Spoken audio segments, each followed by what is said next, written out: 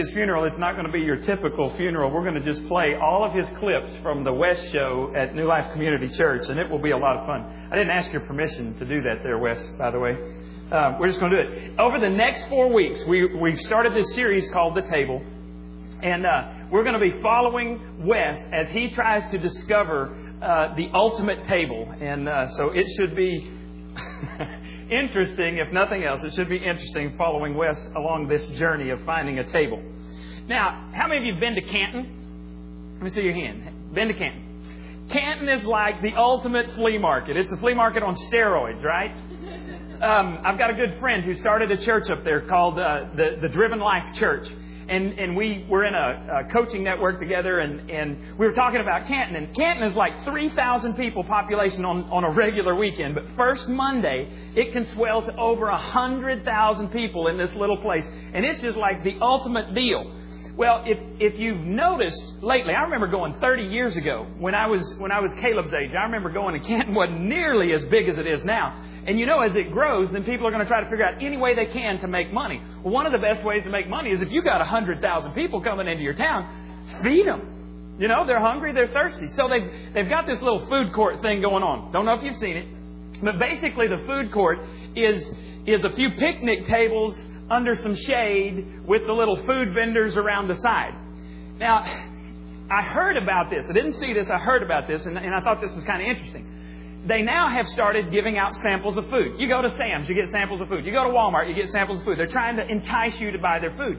But at Canton, the problem is that the girl with the samples, what she's doing is she's walking around to everybody sitting in the shade, the people that have already purchased food, and trying to give them samples of what they're already eating. And so this one guy was saying, you know, people are looking at her like, no, thank you, ma'am. I'm eating what you got right there. I'm full. I don't need it. And then they said, you look out like 15 to 20 feet out from underneath the shade, thousands and thousands of people are walking by, and they're going, duh. It seems like you would walk out there, but it's hot out there. You'd walk out there and you give samples of the bread, the chicken, to people that are walking by, and then maybe those people could come in and buy stuff, and then, you know, they could be fed and they could partake of what you've got to offer. But they said when you'd say no thanks, the girl would just walk to the next table where people were eating. You want some samples? And they're like, this makes no sense whatsoever. Alex was telling me they do the same thing at the mall in Tyler. Chick-fil-A guy or Chick-fil-A girl, they're standing right out beside Chick-fil-A. They don't go in the rest of the mall. You know, they're giving samples to people standing in line. It makes no sense. And you think about it, that's what's happening in churches today.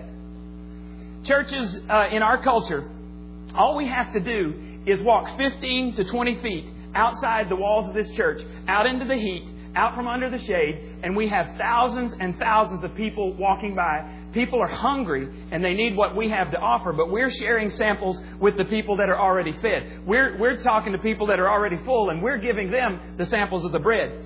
Now, it might sound a little bit far-fetched, but I want to show you something.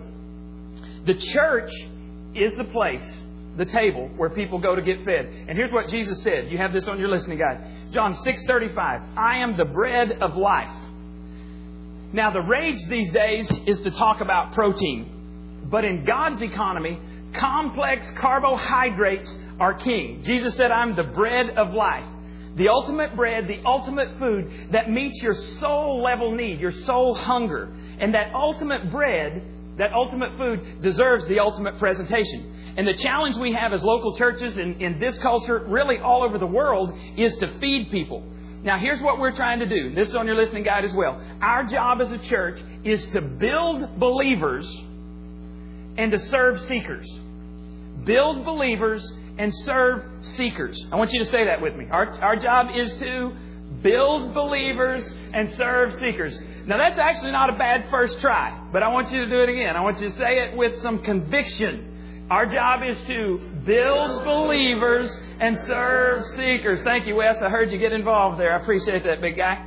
Now, we have a group of people right here listening to my voice, and you are Christ followers. That means you are in the family of God. You've stepped across that line of faith, and you are in the family of God. And our job is to feed you. My job is to feed you the bread of life, which is the Word of God, which is the Bible. That's my job every week, is to build believers by feeding you the Word of God. But there's another group of people that are here, and you're seekers. Seekers are people that do not have a relationship with Jesus Christ yet. You may have been in church all your life, but you've never established a connection with God through Jesus Christ. You may not have any biblical pre-knowledge. You may not know anything about what is going on in the kingdom of God. That is a seeker. And at New Life, we're set up to reach both. We are set up to reach and build believers, but also to serve seekers. And to do that, we have the opportunity week in and week out to serve the ultimate food, which is the bread of life, which is Jesus Christ Himself. And I'm not talking about paper napkins. I'm not talking about what we did at the lake last week. By the way, that was a blast at the lake last week. I'm not talking about picnic type food. Look at this table here. This is a sweet table. And this is what we're supposed to do. We're supposed to present the ultimate food in the ultimate way, so that God gets the glory.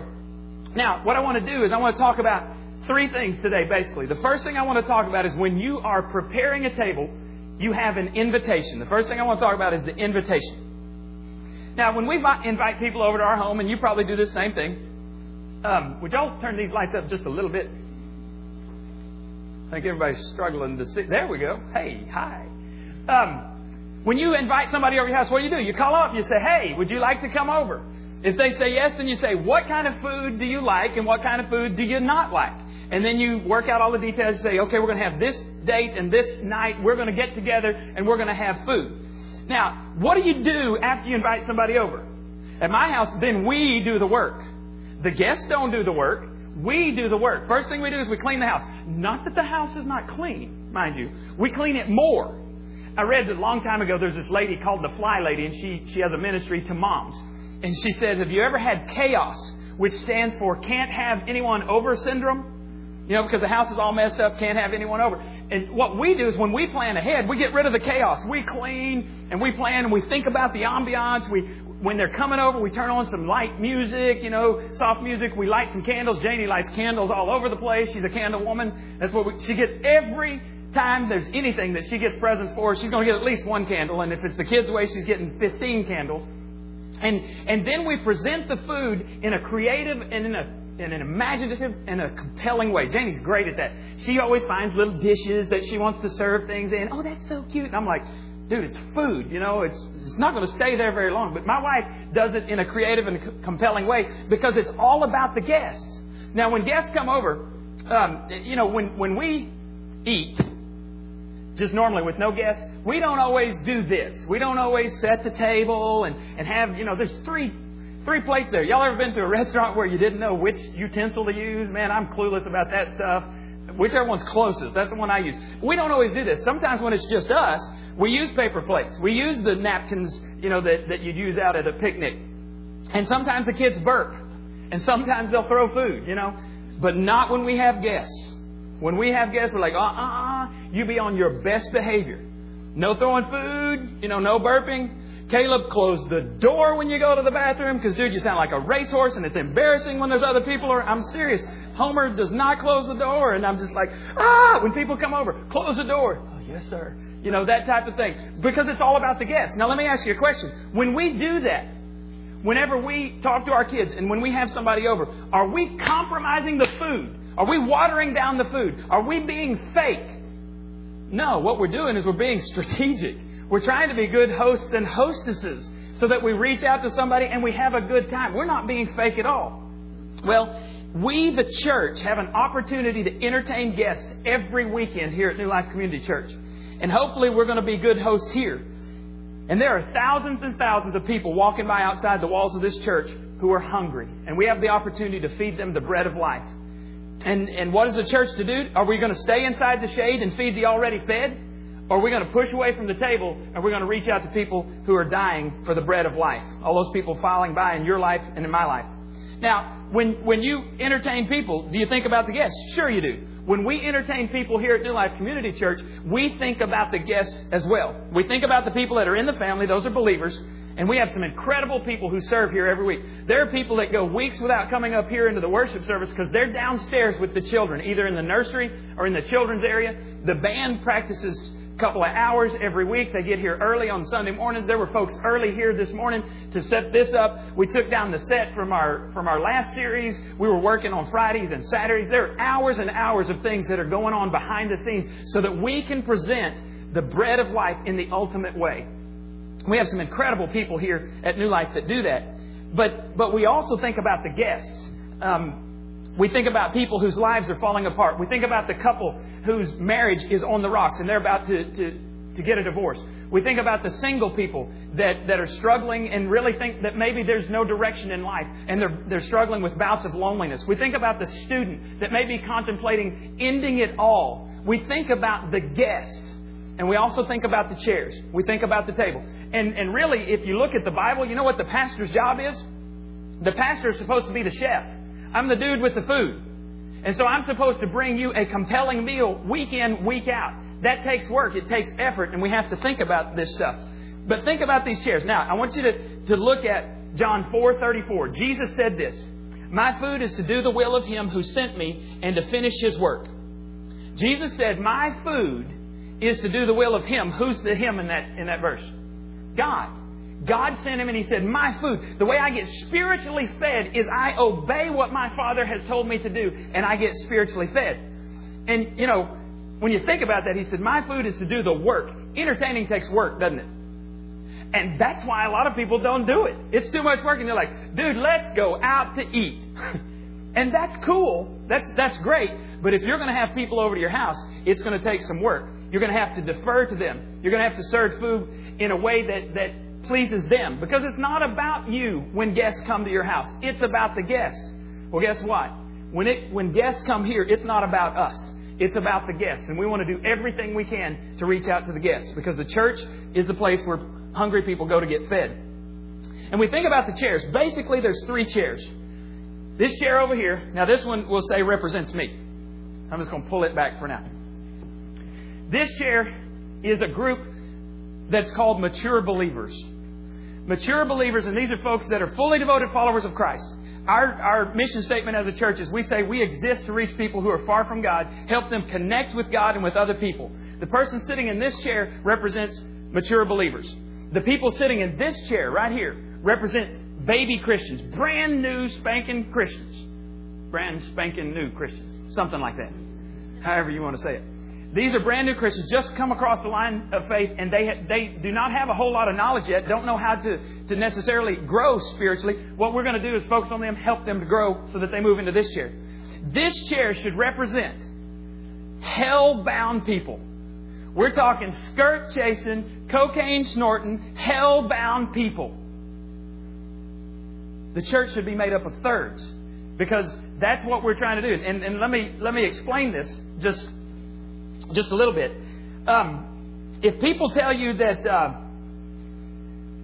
the church is made up only of mature believers, they don't have a clue about what the Bible says.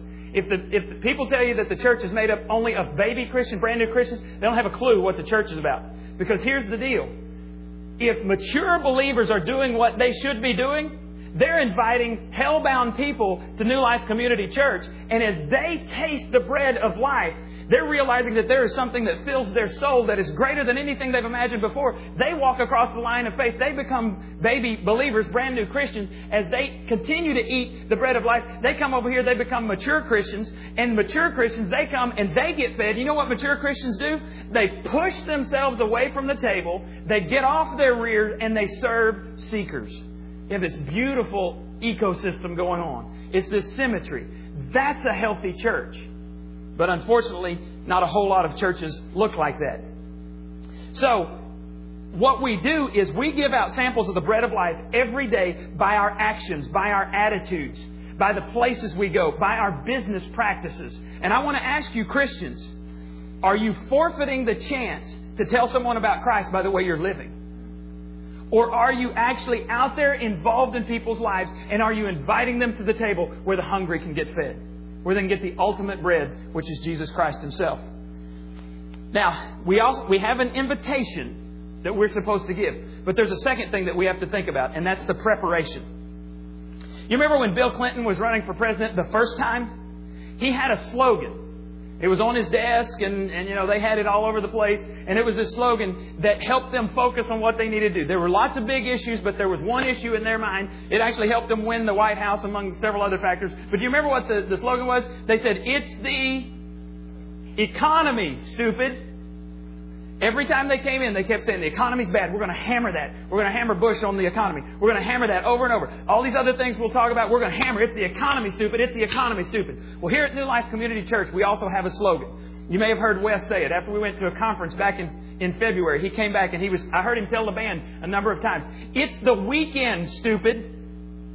Everything we do should focus on the weekend, because this is the time when people come together and we present the ultimate bread of life in an ultimate way.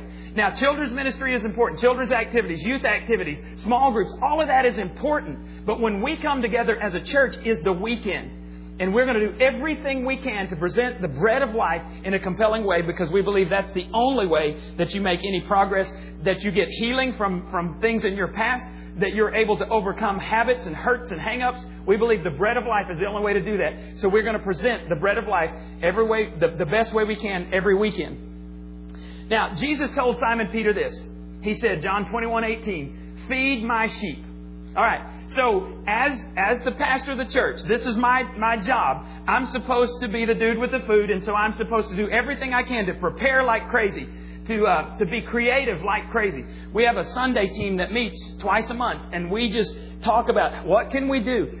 And we change things up all of the time, because we want people to come in here and never get into a rut. I remember one time I was teaching 9th and 10th grade Sunday school boys, and I said, just for kicks, tell me what's going to happen in the service today. This was several years ago. And they basically, without knowing the names of songs or whatever, they went through the order of service and nailed it. You want to know why? Because it had been the same for about 25 years. I may be exaggerating, but you understand what I'm talking about. One of the things that we're going to try to do is we're going to try to be consistently inconsistent. You know, some of you got used to, you like the center aisle with the red carpet and the lights, and you like the movie thing. Well, the movie thing's not here anymore, so get over it. We got the table for 4 weeks. Then we're going to go into a tough question series, and the worship center is going to be totally different in the tough question series. Don't get used to anything, because we're going to be consistently inconsistent. Because we discovered that's what Jesus Christ did.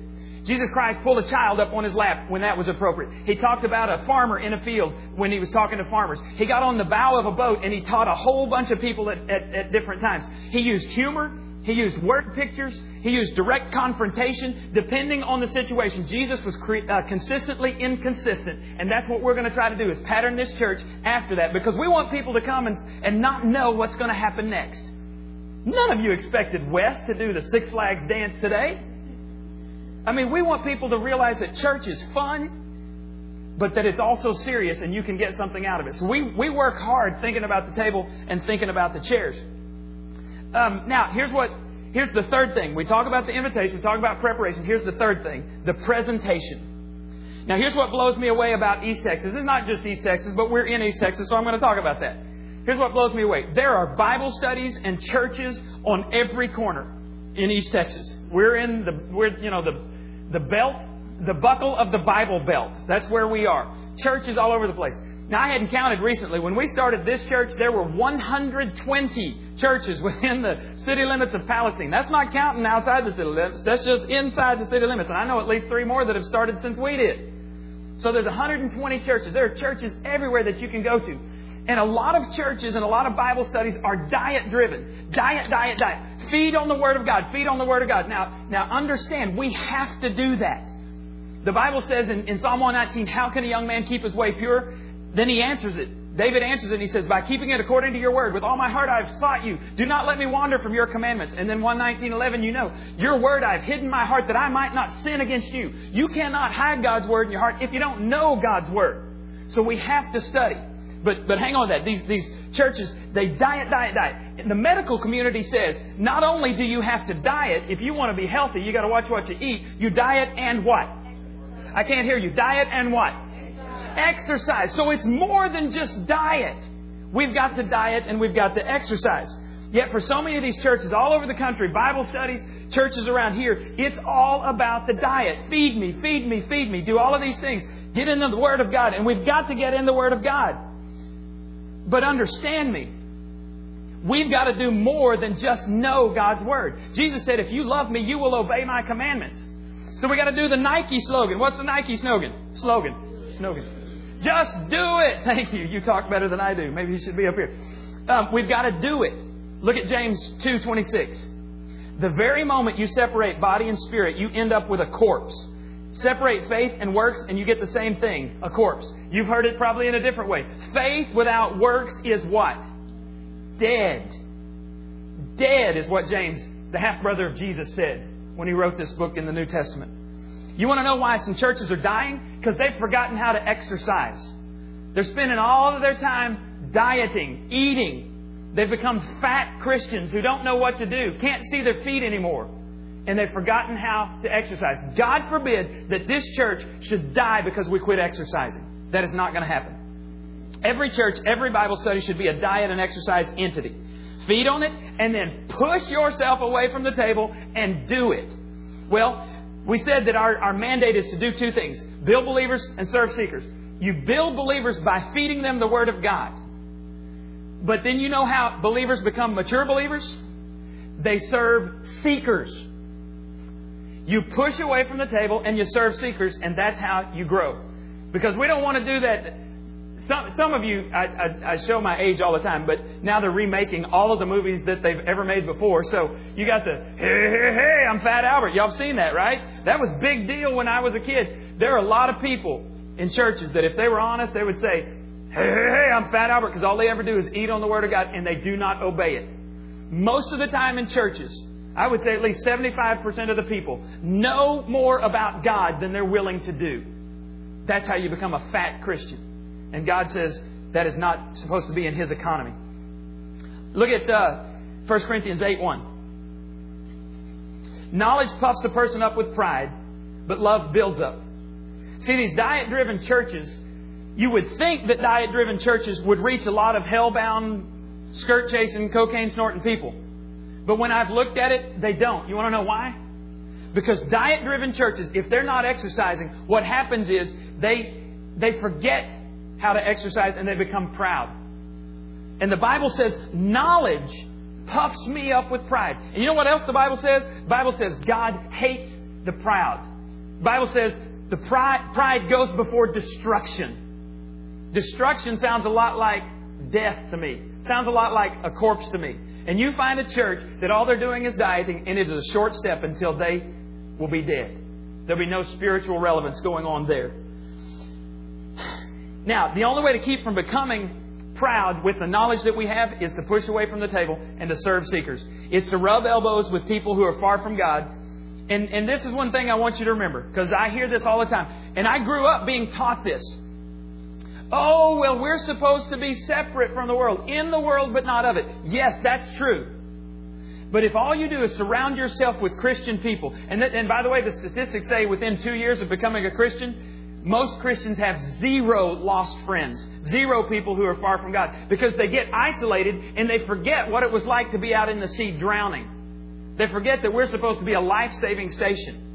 And we're just going to keep bringing us back. We're going to say this over and over. That the reason we exist is to reach hell-bound people.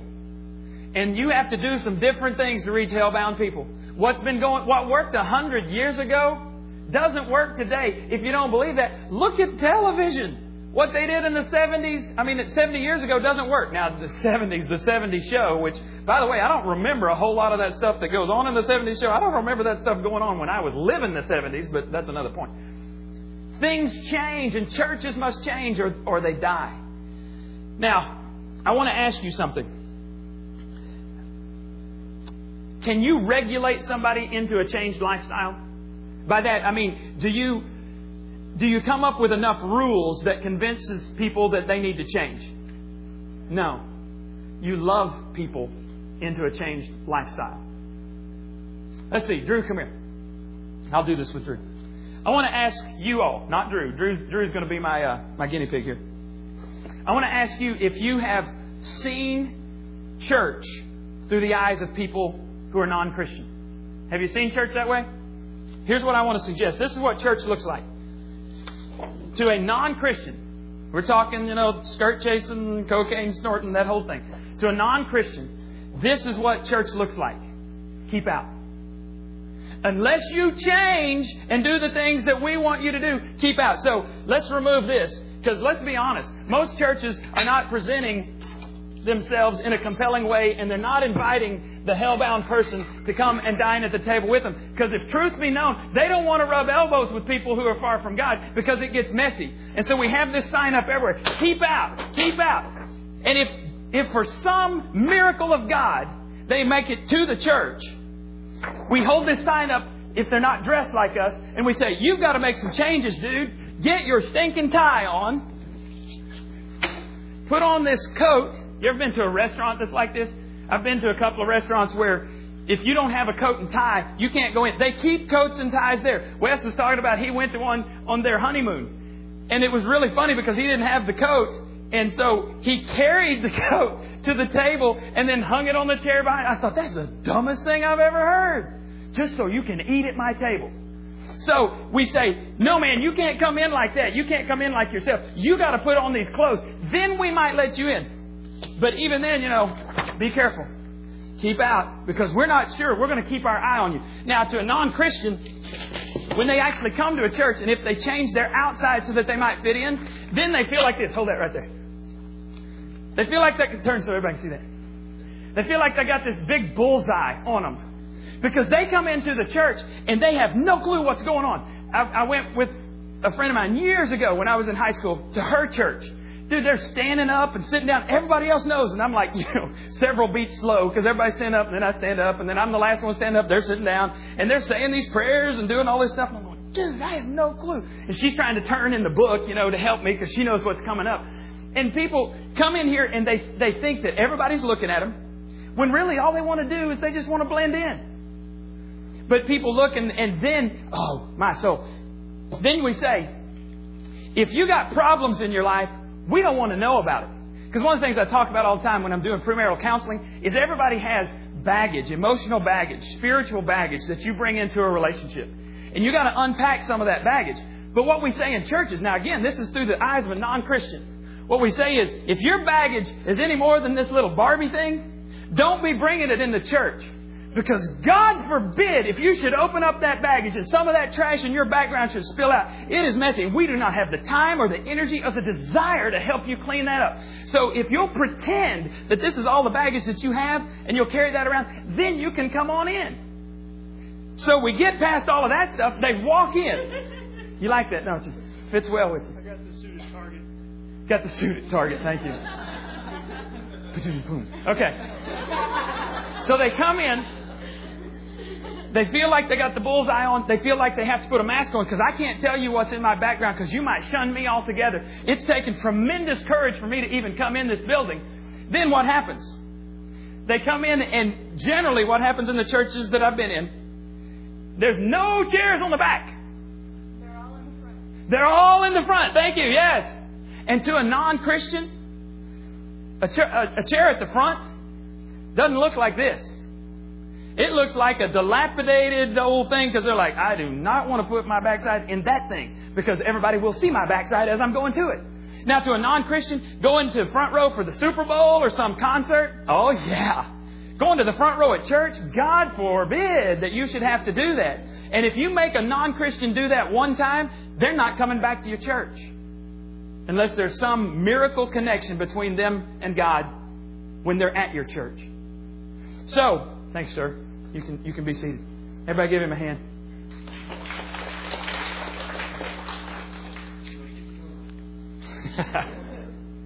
Yeah, when I got that this morning, Caleb goes, oh, so you're wearing a coat and tie today? And I said, no, not doing that.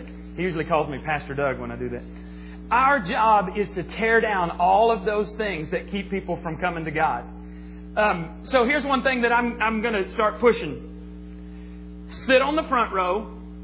Park on the back row. Sit on the front row, park on the back row. Did you notice what kind of chairs do we have at the front?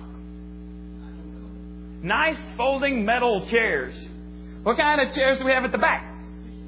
The cushy ones. Now, they're not the greatest chairs, but they're better than these things.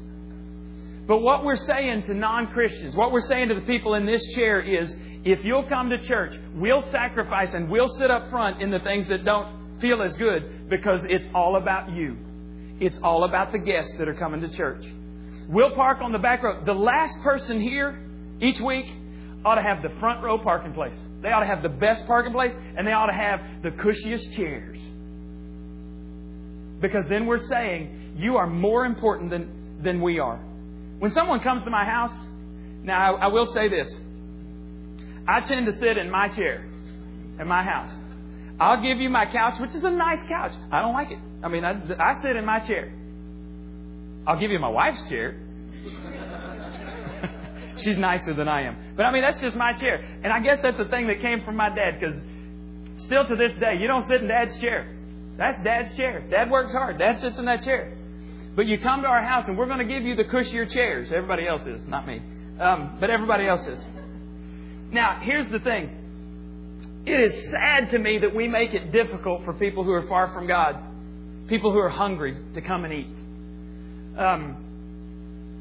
And here's the amazing thing, too. You cannot get from this chair, which is the baby Christian, you can't move from there to there without serving this chair. That's the way God set it up. In His economy, He said, when you serve others, there's a verse I'm going to develop a little bit more next week, but it's 2 Corinthians 12:15. And Paul says, I will gladly give all I have for your spiritual good. That's how you move from that chair to that chair. And how you continue to grow is you give up for people in this chair. That's the way God set it up. And so we're going to spend a lot of time over the next few weeks talking about this. Jesus was asked, what is the greatest commandment? And you have it listed there on your listening guides. Love the Lord your God with all your heart, soul, mind, and strength. And the second is like it. Love your neighbor as yourself. Jesus said, if you want to know the most important thing in the kingdom of God, it's this. Love God, love people. You want to know if you are maturing spiritually, if you're moving from this chair to this chair, then you look at your life over the last 6 months and you ask yourself, am I more loving towards God and am I more loving towards people? Because if you're not loving people, you're not loving God. If you're moving the wrong way, then it's time to say, oh, God, I confess that. Do something amazing in me because I can't handle this on my own. And I'm telling you, I'm going to preach this over and over. When we get our rears out of this chair and we serve people in this chair, they'll be breaking down the walls to get in here. You will not be able to keep people out of here because they want to go someplace. They're loved for who they are. Behavior modification is not my job. My job is to love people. And so if we ever have to make the choice between serving somebody in this chair, building a church for people in this chair, or building a church for people in this chair, or building a church for people in this chair, mark it down. July 31st, 2005. We are going to choose this chair. If we have to make a choice between reaching somebody who's already convinced and somebody who's busting open hell unless they hear about Christ, we're going to choose the busting open hell person. Because what are the alternatives? If you've got a mature Christian or someone who thinks they're a mature Christian, if you just got somebody who's a Christian and they don't come to this church, what are they going to do? They're going to go somewhere and find another church and they're going to serve in that church. Praise God, there are 120 of them in this city. They can serve in that church until they die or until Jesus comes and they're still going to heaven. But if we don't concentrate on this person, what is the alternative? They bust open hell, and that's unacceptable. We are going to be a life-saving station if it kills me. Let's pray together. Father, I pray that we would focus on people who are far from you. I pray right now, God, you would bring to mind people that we need to invite. People that we need to invest our lives in. People who are far from you. Because we have the bread of life.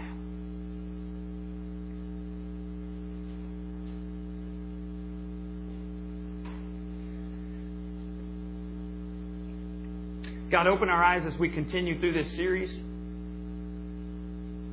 And show us how to make a difference. Show us how to give samples of the ultimate food to those that are hungry. We pray this in Jesus' name. Amen. I want you to take your registration cards.